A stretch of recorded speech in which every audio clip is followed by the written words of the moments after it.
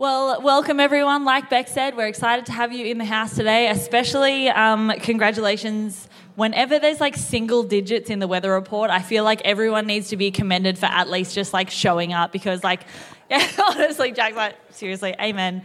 Because it's so hard to get out of bed on a Sunday when it's like, this morning when I woke up it was 5 degrees. I was like, oh my goodness. So for all of us lugging it out of bed, congratulations. To everyone listening on the podcast, we see you. But I am continuing our series on faith under fire.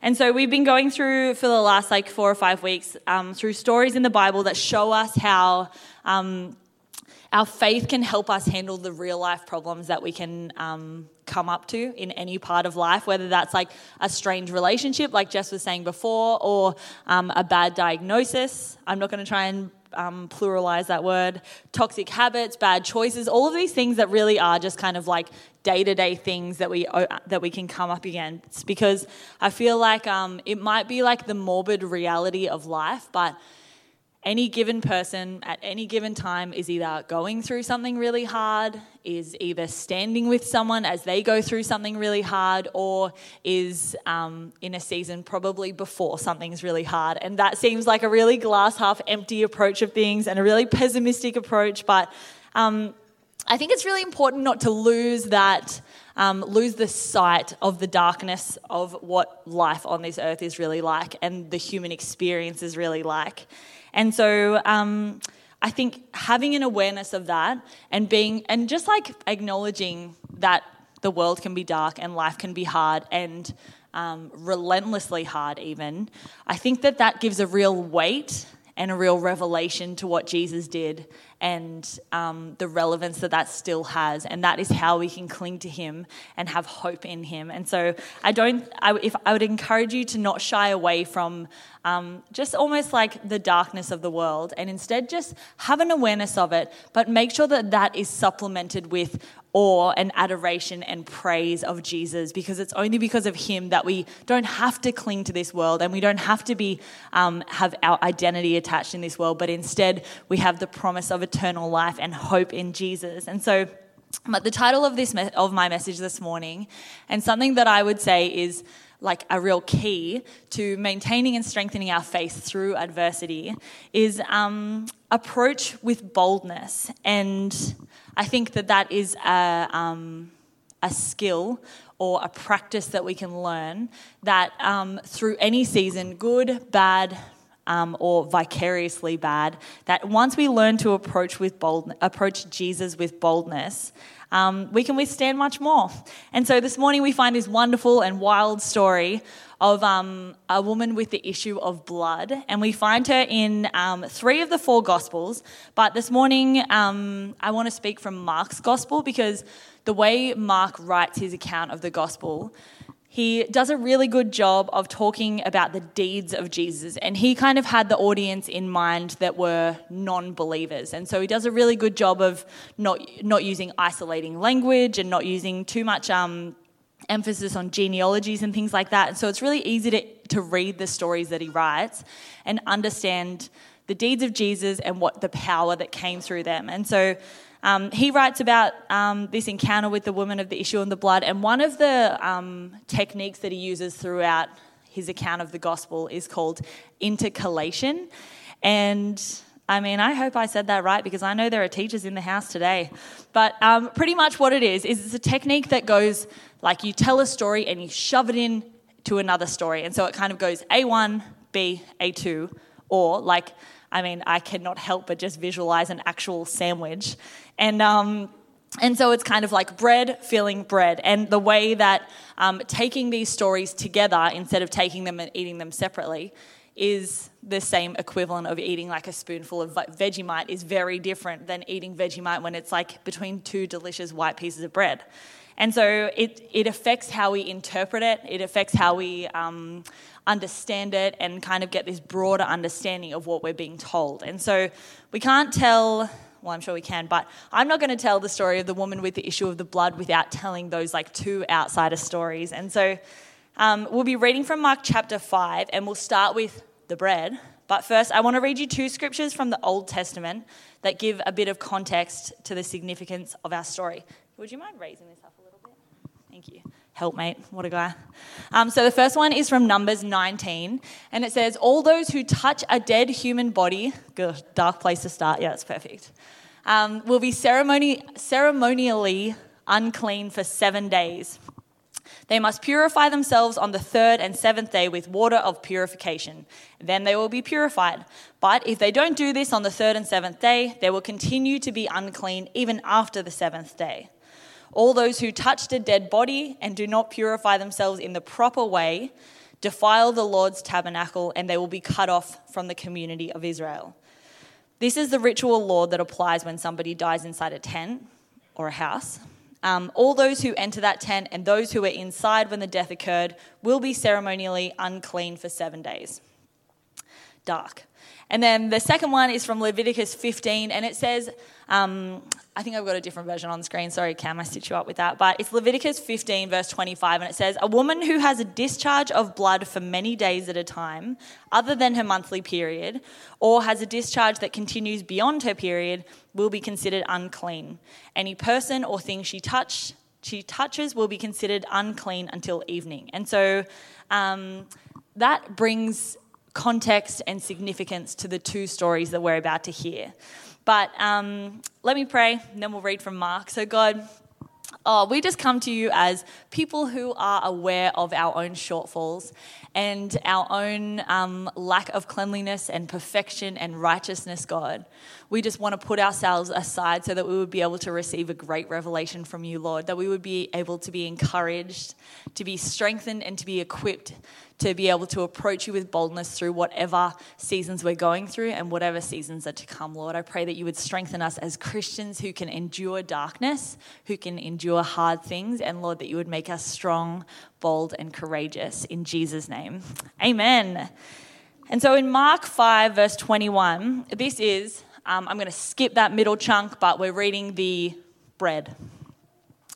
So Mark 5:21, Jesus got into the boat again and went back to the other side of the lake, where a large crowd gathered around him on the shore.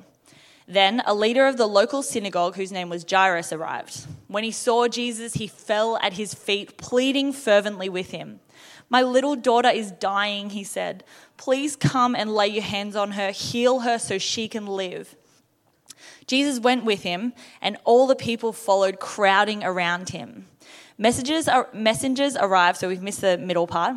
Messengers arrived from the home of Jairus, the leader of the synagogue, and they told him, again, sorry if this is a different version, they told him, your daughter is dead and there's no use troubling the teacher now. But Jesus overheard them and said to Jairus, don't be afraid, just have faith.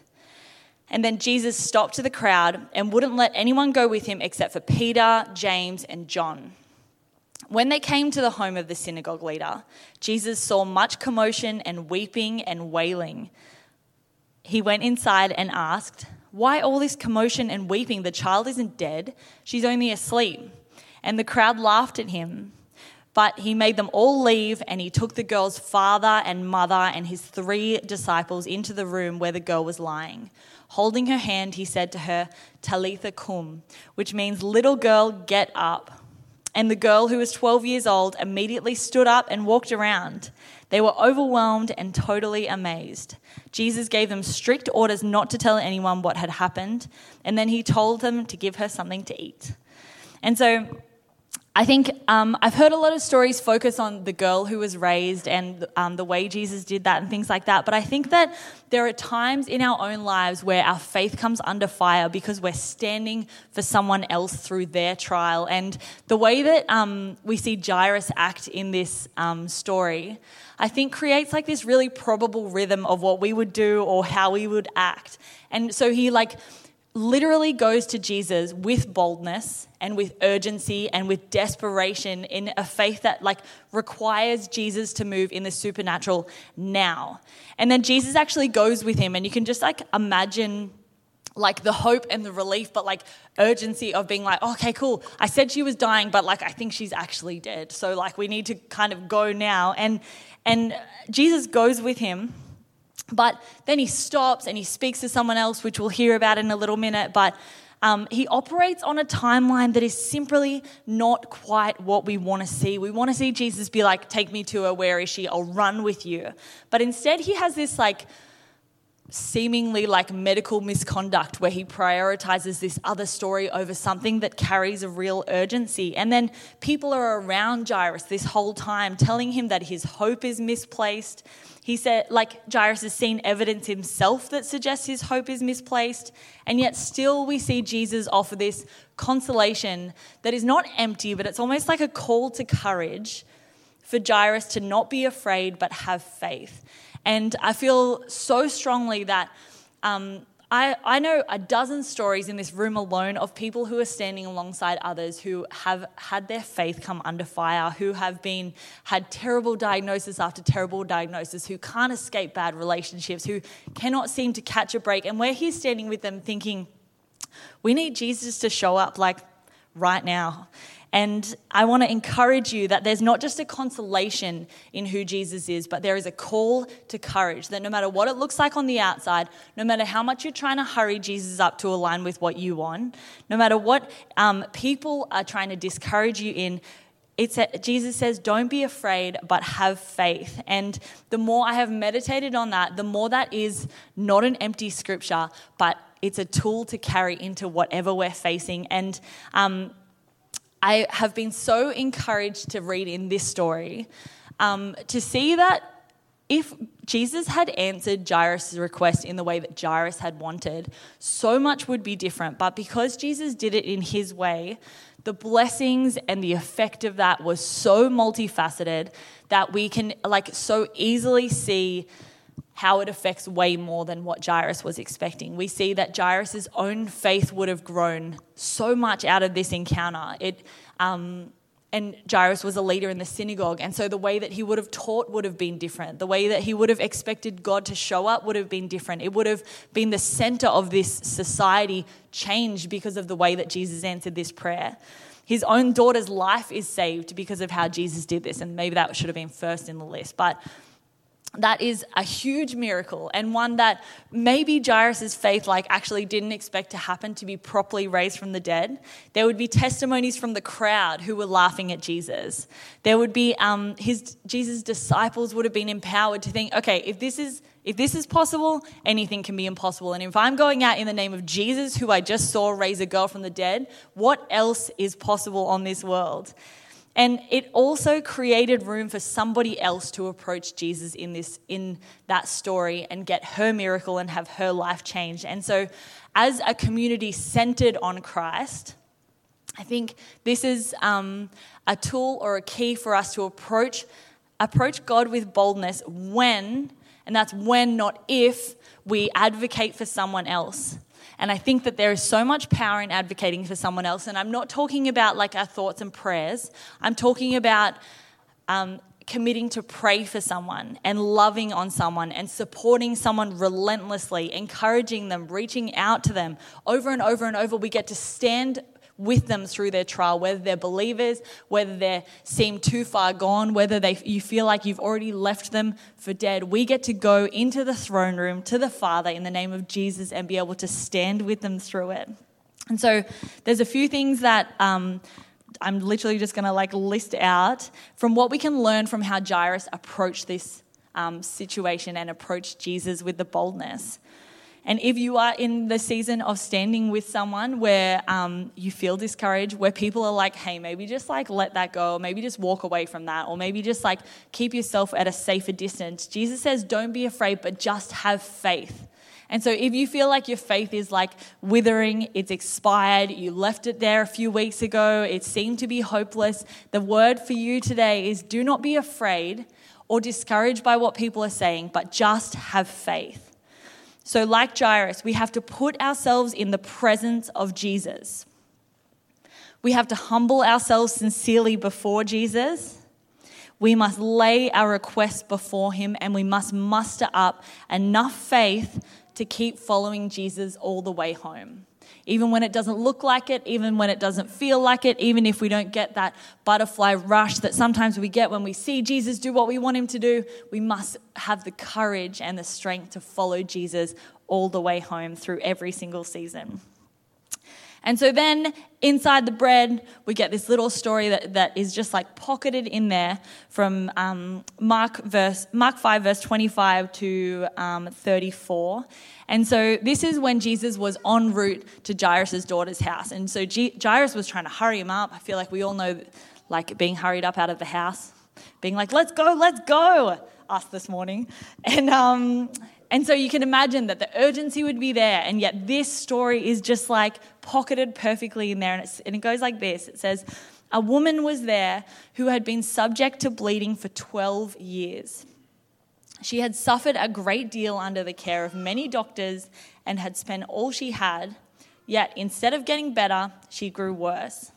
And when she heard about Jesus, she came up behind him in the crowd and touched his cloak because she thought, if I could just touch his clothes, I will be healed.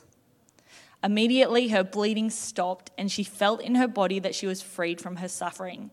But at once, Jesus realized that power had gone out from him and he turned around to the crowd and asked, who touched my clothes? Ooh.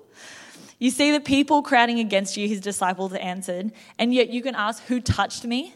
But Jesus kept looking around to see who had done it. And then the woman, knowing what had happened to her, came and fell at his feet, trembling with fear, and told him the whole truth. He said to her, daughter, your faith has healed you. Go in peace and be freed from your suffering. And so this woman's faith forms the center of the sandwich that is like the key to its interpretation, because through her, Mark shows how faith in Jesus can transform our fear and our despair and our isolation and turn it into hope and salvation. However, unlike Jairus, this woman didn't really have the luxury of being able to like stop the crowd and walk in front of everyone and fall in front of his feet and, you know, make this huge petition to him and shout out, because coming from that Levitical rule that we read earlier, she is ceremonially unclean. And so she wouldn't have the option to come before other people, to no one wants to touch her, no one wants to kind of see her, because if she touches them, like they're unclean as well. And I feel like this took me straight back to like COVID contact tracing. You know, if you were like a close contact and instantly you were like, oh my gosh, I've seen this person, they've got a new baby, and I've seen this person, they had a really big job interview and I've ruined everything as a result of it. Like, it's crazy how quickly your mind can just assess the consequences of your own uncleanliness. And I think that, you know, in a post-contact tracing world, we have a very unique perspective to be able to really relate to this, because we have journeyed the season of uncleanliness, and a text message gets sent out saying you were the one who did it, and, you know, they don't put a name, but they know that it was you there in like the coat or whatever. Like, everyone knows. And so because of that law, you can imagine like the pit in her stomach when she feels herself healed and she gets this moment of like, and then Jesus stops and she would be like, no. And then he turns around and he says, who touched me? And she was like, oh my gosh, he's on the way to raising this girl from the dead, and I touched him and now he can't go because he's ceremonially unclean. Like, that is the consequence that she would have been facing. And yet she would have, like, she spent the last 12 years of her life like this, and having people avoid her, having people not want to touch her, talk to her, have relationships with her, whatever. So it's likely that she's in this crowd and she's disguised, she's got her head down, she's just trying to get a touch of Jesus' robe, and she had tried everything else. And yet the Israelite law said that for her to like obtain healing from God, she would need to go into the temple, and yet she couldn't enter the temple because she needed healing from God. And so I feel like she really finds herself in a rut here. Yet I think that it is so easy for us to get into that same rut of having like these thoughts or these suppositions where we think, I just have to get myself together like a little bit before I can really approach God in the way I know I need to seek him. Or I just need to like jump through these hoops, or, go through these rituals, or present my way in like this, or even just to come to church on a Sunday. It feels like we need to put on the disguise of being like, all good, great week, killing it, not making bad choices here. I'm not unclean, I'm fine. And yet we don't want people to know who we really are and what we're really struggling with, because what if they judge me, or what if they know, or what if they can sense? And yet we see here that the woman did not make Jesus unclean, but because of her faith, He made her clean. And John 1:5 says, the light shines in the darkness, and the darkness can never extinguish it, because there's nothing that will make him less perfect, nothing he cannot handle, nothing that goes under his radar. And I don't know who needs to hear this, or who needs to share this, or who needs to replay this part on the podcast, but you are actually allowed to come to Jesus not feeling like you are 100% your authentic self, but just underneath you have the faith that thinks, I need you, Jesus. You see what I've got going on under here. You see I cannot maintain this anymore. But even if you're carrying shame and guilt and doubt and deception, and even if you're in the middle of your fire, whether that's internal or whether that's something external, there is nothing that you cannot bring to the cross and to the feet of Jesus to be redeemed, to be seen, to have your value reinstated, to be reaffirmed that you're worthy of love, that you can be healed, that you can be saved, and that the promises you read of in the Bible aren't just for the Jairuses in the world and aren't just for the people you'd count as significant, but the ones who are dirty, shamed, unclean, all of that. Jesus died on the cross for them, and for us, and for me, and for you. And then we see in verse 25, I think that this is really interesting, that she spent everything she has on doctors. And maybe these days we do the same thing, and we invest in all the wrong places when we are under fire, when we're going through something hard, or when we've done something that we can't even face. Our souls, when they're sick, might go to the doctor of entertainment and binge hours of Netflix or scroll hours of TikTok, or maybe we go to the doctor of success and we cannot face anything else, so I'll just focus on my work and my career, and I really just want to chase this like measurable value of success in our lives. Or maybe we go to the doctor of self-help, the doctor of busyness, the doctor of whatever you find is just your easy medicine to avoid dealing with the undercurrent of what is actually the root.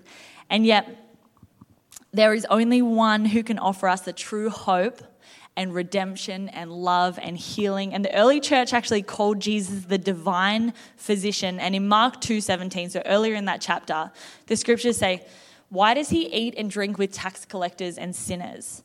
And when Jesus heard this, he said to them, those who are healthy have no need of a physician, but only those who are sick. I did not come to call the righteous, but sinners who recognize their sin and humbly seek forgiveness. And that's out of the Amplified version. And Jesus' whole purpose was to save the sinners and pay the price so that we could live in eternal relationship with God. This woman entered the presence of Jesus with boldness of believing that he could save her from suffering. But when we see in verse 31, there was a huge crowd around him. And so even the disciples were like, you can see everyone here. Of course somebody touched you. And so we're faced with the reality that there is a difference between being in the crowd, touching up against Jesus, and actually reaching out to Jesus. And Spurgeon puts it like this. It's not every contact with Christ that saves man. It is the arousing of yourself to come near him, the determinate, the personal, resolute, believing touch of Jesus Christ that saves. And so, if you feel like you've been running through the motions every week, you've been doing the right things, you've been opening your Bible app, you've got a streak, it's all happening, and yet you're not seeing any difference. There is a difference in coming to church. There is a difference between being in the crowd and rubbing shoulders against Jesus and being in the general life, and actually drawing yourself near to him and believing that he can do what he said he would do, and believe that those promises are for you. And so we talk about those things from before, the Levitical law and the law from Numbers. And those things that were declared unclean by our Old Testament laws, those ones we spoke about, if you were ceremonially unclean, which we see the woman with the issue of the blood obviously was. She was named very specifically. But Jairus also was, because he was in the room with a dead body. And also the girl was, because she was the dead body. And therefore also Jesus was, contact tracing be like. So these things either have to be purified or destroyed. And so they can be destroyed by washing them with water, burning them with fire. They can be broken, they can be torn down, or they can be demolished. And so if they're not destroyed, they have to be purified. And the scriptures read on to say that for purification, we need a sacrifice. So before the time of Jesus, if you were ceremonially unclean, you need to bring a sacrifice in order to be purified. And the eternal sacrifice has already been made so that we don't need to be broken or torn down or demolished by the things we face and when our faith comes under fire. But instead, Jesus speaks to us with that consolation and a call to courage.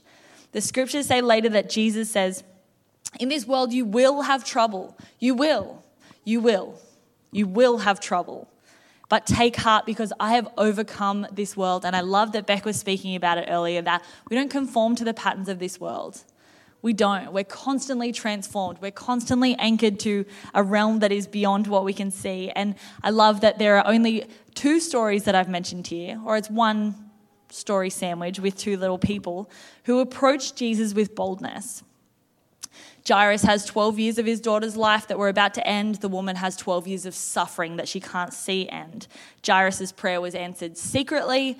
The woman's was answered publicly. Jesus responds immediately to the woman, but to Jairus after a delay. And so you can never put a formula on how we approach Jesus or how Jesus is going to respond. But that is the beauty of the Word of God, is that it is alive and active. And we read these stories and we turn to the Bible to learn how to face hard things and how to keep our faith strong and growing and changing during our faith journey when we are under fire or we are advocating for someone who's under fire. And our circumstances can be so different, but be encouraged that when we approach Jesus with boldness, we know that he will answer as a redeeming God and one who is kind and one who is saving and one who puts emphasis on the individual. And he is generous with his grace. And so if the band would like to come back up, it's my minute's done. But I would love to be able to pray for you guys because much of what we're going through is unique. It's unlikely that you'll be able to find the copy and paste version in the Bible. And yet what we do know is that we will have troubles. And unprecedented or not, we are part of a community that is centered on Christ. And we are here to strengthen each other's weaknesses, to stand with each other when we are under fire. We get to encourage one another, pray for one another, go through hard things together and speak life into one another. The power of testimony and the power of seeking God is so much more multifaceted than you would first think. But we have to have faith in Jesus. We need to approach him with boldness, and we need to be able to trust him through every season despite what our natural eyes would see. So if you would like to stand, we'll keep worshiping. Oh, Jessica, didn't even know you were there. Everyone, seamless ingress. But there are 2 groups of people who I would love to pray for today. I have to take my jacket off or I'm going to have a panic attack. For reals. The first is those who are standing with someone significant in your life, whether that is a friend, a spouse, a colleague, a child. And you are just seeing them rough and tumble, and it's just like blow after blow after blow. And you just think, God, where are you? Where are you? I need them to know your love. I need them to know your saving grace. I need them to know your power. Can I speak life into you that you are perfectly positioned for this time? God has given you everything you need to be able to be transformative in that situation, regardless of how relentless it seems. And the second group of people is those who are under fire, and you think, I don't even feel like myself in this body. I cannot get a clear grip on anything. This is not how I intended my life to go. Is there redemption for me when I can see what the practical looks like and it's not what I want? Is there hope for me, or do I just have to wait to die and go to heaven? There is hope for you in this life, in these days. God's mercies are new every morning. He has redeemed worse than you. He has come to the ground and picked up worse than you and loved them back to health. So let me speak life into you and advocate for you as I pray to our Heavenly Father, who is kind, who is relentless, and who is faithful. Lord, we stand here as sinners, God. None of us claim to be righteous. But God, through your stripes, through your cross, through your promises for eternal life and life to the full, God, I pray that we would just be a people who are revived, Lord, that you would take away our fear and replace it with courage. You would take away our doubt and replace it with faith that is on fire for you, Lord. Faith that would reignite us every single day, God. And I pray that you would give us the words to speak to our loved ones. That you would give us words that just come from our spirit, Lord. You would lead us in the smallest of moments. And you would give us the strength to stand over and over and over as we face trial and tribulation and hard things, God. And I pray you would give us strength that is perfectly met for that circumstance. Lord, I pray an anointing over every single person here, Lord, that we would have endurance and perseverance and the boldness to come to you, Lord. And that we would not just brush past you. We would not just run through the motions. We wouldn't be Christians who just survive on like the snack table of your promises. But instead, God, we would just be head to toe, from the very start of our morning to the very end of our night, living in devotion, God. We would not cease to be thankful. We would not cease to be in prayer, Lord. But we just pray that we would just have a newness, God, roll out in this congregation and into our community, that we would be one who stands with each other. We strengthen each other's weaknesses. We encourage one another, and we have life-giving words. We would be marked by something different, and that is the hope that we have in eternity. Not as a consolation, but as a call to courage. We take your yoke, we take your burden because it's easy and it's light, and we walk in a way that doesn't conform with the patterns of this world. We are led by you, and we fall on our faces in devotion to you. And for those who we are standing with, Lord, we pray that those dry bones would rise, that there would be life spoken in parts that have had death spoken over them time and time again. And those who we love and those who we see who are taking blow after blow, God, I pray that there would be light in their story. There would be healing, there would be newness, there would be joy, there would be pockets of goodness that would be unadulterated by their past, Lord. And that you have positioned us perfectly to speak life and transformation into those things, Lord. And we pray in your mighty name, by your mighty Spirit, to a good God.